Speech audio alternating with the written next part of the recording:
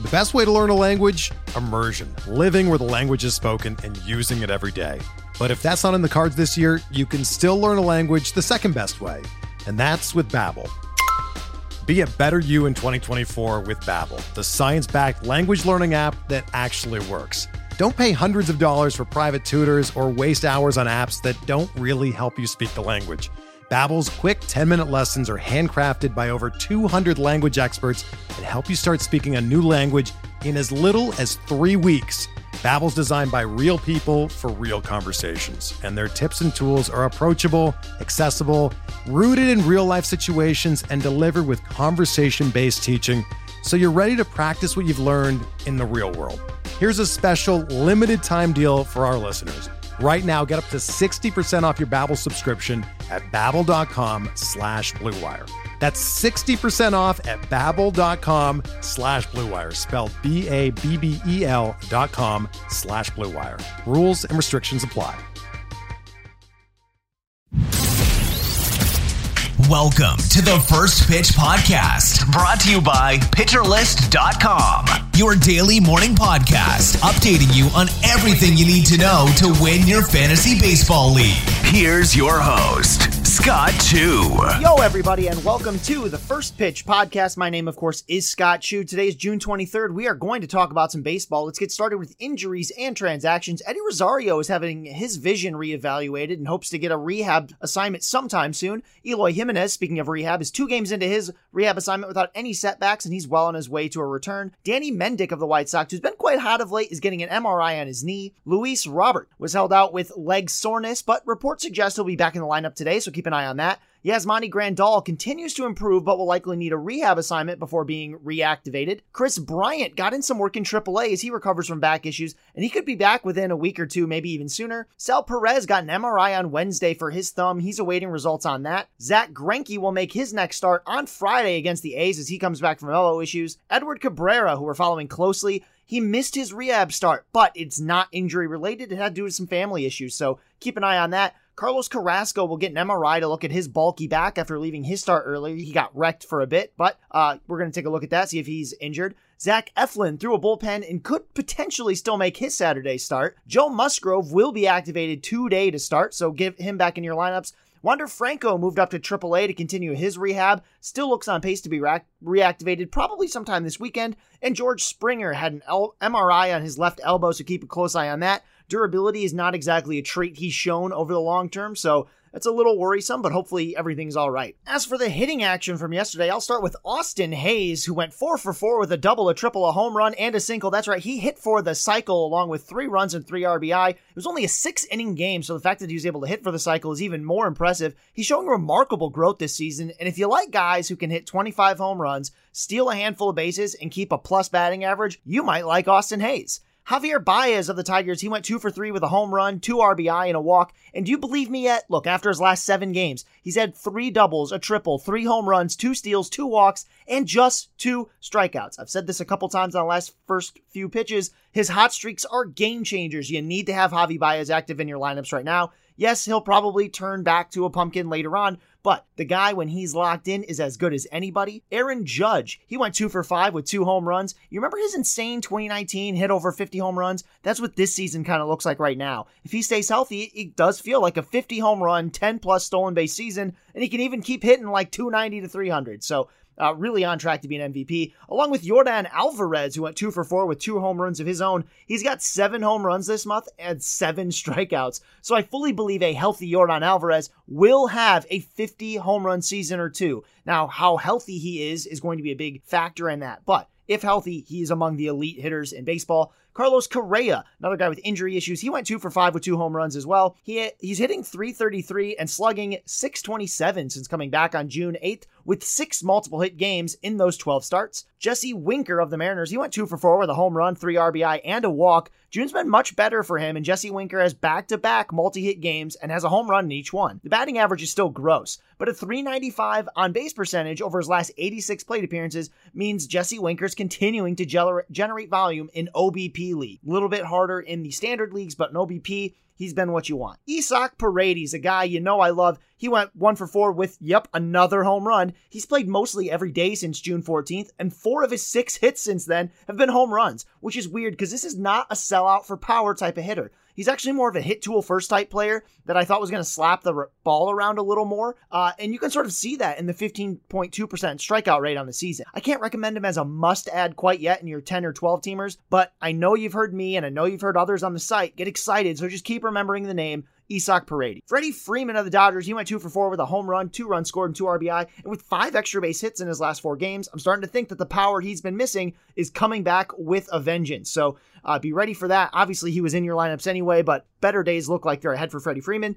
And I'll also throw in a little bit about Julio Rodriguez of the Mariners. He went 2 for 4 with a double, 2 runs scored, an RBI, and a stolen base. And in the month of June, he's got 3 home runs, 5 steals, and he's improved his plate discipline. So, you guys, this is a special, special player. We're watching it in front of our eyes. Yes, he may have slumps or something going forward, but the way this kid can play is absolutely special. Starting pitching performances from yesterday, I'll start out with Shohei Ohtani of the Los Angeles Angels of Anaheim. He went against the Royals. He got the win on 8 innings pitched, no earned runs, 2 hits, 1 walk, and a career-high 13 strikeouts, 14 whiffs, and a whopping 43% CSW on 108 pitches. And look, quite frankly, two-way Ohtani, combo Ohtani, as I like to call him, the one who can be both a hitter and a pitcher. He's the best daily league player in fantasy baseball, bar none. Tier by himself. The guy is absolutely special. We are lucky to live in a time where we can watch Shohei Ohtani live or on TV. This is absolutely amazing. So please watch Ohtani if you haven't already. Know why everybody has nothing but superlatives to talk about the guy, because he's something else. Tarik Skubal, a guy I love, had yet another rough start. He went 4.2 innings pitched with 6 earned runs on 6 hits, 3 walks, 5 strikeouts. He did get 14 whiffs, though, on 99 pitches. And really the problem here is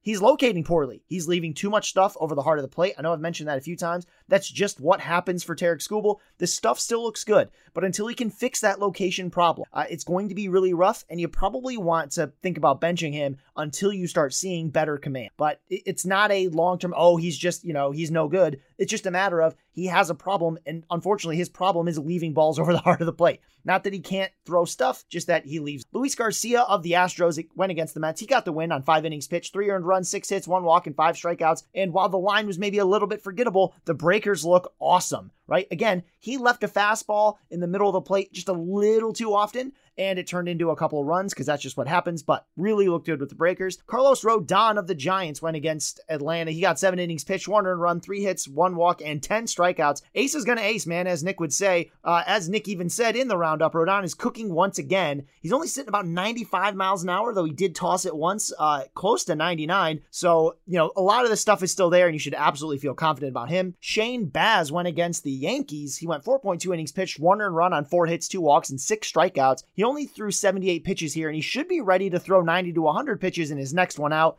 He should be in all lineups. There's a lot of talent. Uncle Charlie Morton went against Carlos Rodon and his Giants, and he got 7 innings pitched on 2 earned runs, 3 hits, no walks, and 11 strikeouts. And enjoy the ride because Uncle Charlie looks back. He looks as good as ever. So have him in lineups, and don't worry too much for now because there's a lot of good things happening with Charlie Morton. John Gray of the Rangers went against the Phillies. He went 5.2 innings pitched with 2 earned runs, 4 hits, 1 walk, and 5 strikeouts. What you need to know about John Gray is he's pitching pretty well, and he gets the Royals next. So if he's on your waiver wire, he needs to not be anymore. He needs to be on your roster. Tristan McKenzie of the Guardians went against the Twins. It's a tough offense, and he went 4.1 innings pitched on 6 earned runs, 9 hits, 1 walk, and 5 strikeouts. Only 77 pitches. I like the skill set here, but like a few other pitchers from yesterday, he just left a few too many pitches over the heart of the plate. This is not a skill degradation as much as it was a bad day. And then Lucas Giolito out. He went against Toronto. We all knew there could be some ugliness here, and there was. It was 5 innings pitched with 7 earned runs, 11 hits, 1 walk, just 3 strikeouts. And unlike guys like Skubal or Luis Garcia or Tristan McKenzie, I can't point to just like a certain number of mistakes that happened. Everything is out of whack for Lucas Giolito. Look, you might have confidence that he turns it all around. Just know that that confidence doesn't really stem from anything in the stats, right? It's got to be a human thing. It's got to be where I believe in Lucas Giolito, sort of like I believe in Tarik Skubal to turn it around, even though right now the numbers suggest that maybe he won't do that. We've seen him make adjustment before. We've seen Giolito make adjustment before. It can happen, but that you can't try to rely on stats to pull that out right. As far as relieving pitching performances from yesterday, I'll just talk about a few. Ryan Pressly now has 2 straight saves where his fastball has been at or above 95 miles an hour. He's been down about 2 ticks on the season compared to years past, but with the velo returning to something a lot closer, like 95 miles per hour, I expect him to further dominate and lock down this role like I know that he can. Clay Holmes may lose his closing role despite picking up his 12th save when Aroldis Chapman is back, but he should stay active in all leagues unless the guy's arm falls off. The ratios and strikeouts are fantastic. He's not quite as flashy as teammate Michael King, who also picked up a hold yesterday, but in all honesty, somehow I think all three of these back-end relievers may hold on to some form of value and relevance in the vast majority of leagues simply because of the talent and the saves and the holds and everything else you need there. And that wraps up the action from yesterday, so let's now take a quick break and we'll be back. Hey, Alex Fast here, and thanks for listening to this podcast on the Pitcher List Podcast Network. If you're a fan, consider supporting all of us by getting a PL Plus subscription, where you're going to get an ad-free website and get access to our Discord, where you can talk to all of our podcast hosts and staff, plus you can hang out with our incredible Pitcher List community. It's basically a baseball sanctuary year-round for as low as $8 a month. You can sign up at pitcherlist.com/plus, and you're going to get your first month free with promo code podcast. Also, don't forget to check out everything else we do as well, from YouTube videos, live streams, newsletters, off-season articles, TikToks, breakdowns, over 15 baseball podcasts on our network. We can't stop talking about baseball even during the off-season. So sign up for PL Plus today at pitcherlist.com/plus and use promo code podcast to get your first month free. All right. Thanks for listening. Let's get back to the show.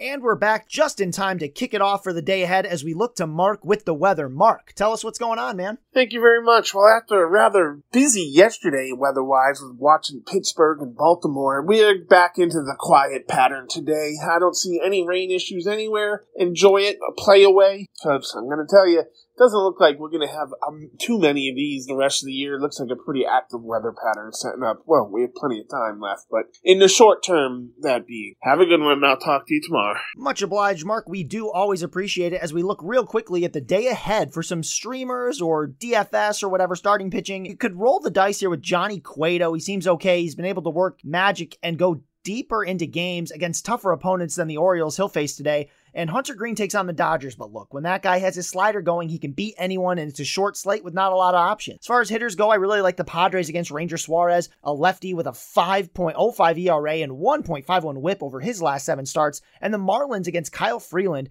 who may have trouble at tackling the Marlins' main weakness of strikeouts, so I think that they might get a chance to take some real hard swings at Kyle Freeland's stuff, which certainly isn't overpowering. And finally, before you go, make sure you check out everything on the site. We've got the reliever ranks, we've got the SP Roundup, we've got the batter's box. Those are every morning. There's also DFS articles and betting articles. You can also check out the new hitter list that published yesterday, somewhere around like 5 or 6 o'clock p.m. A lot of really big movers there that I think is definitely worth a read. And hey, if you want to listen to a longer form podcast, Wins Above Fantasy has a great episode coming out today. In fact, it should already be out. It's really a follow-up to my own episode of Hacks and Jacks with Joe Galena, where we talked about some of the gaps within StatCast. It's a further dive into that, something they've also been talking about over on the Wins Above Fantasy podcast. So definitely check that out. And with that, hey, everybody, have a great rest of your day.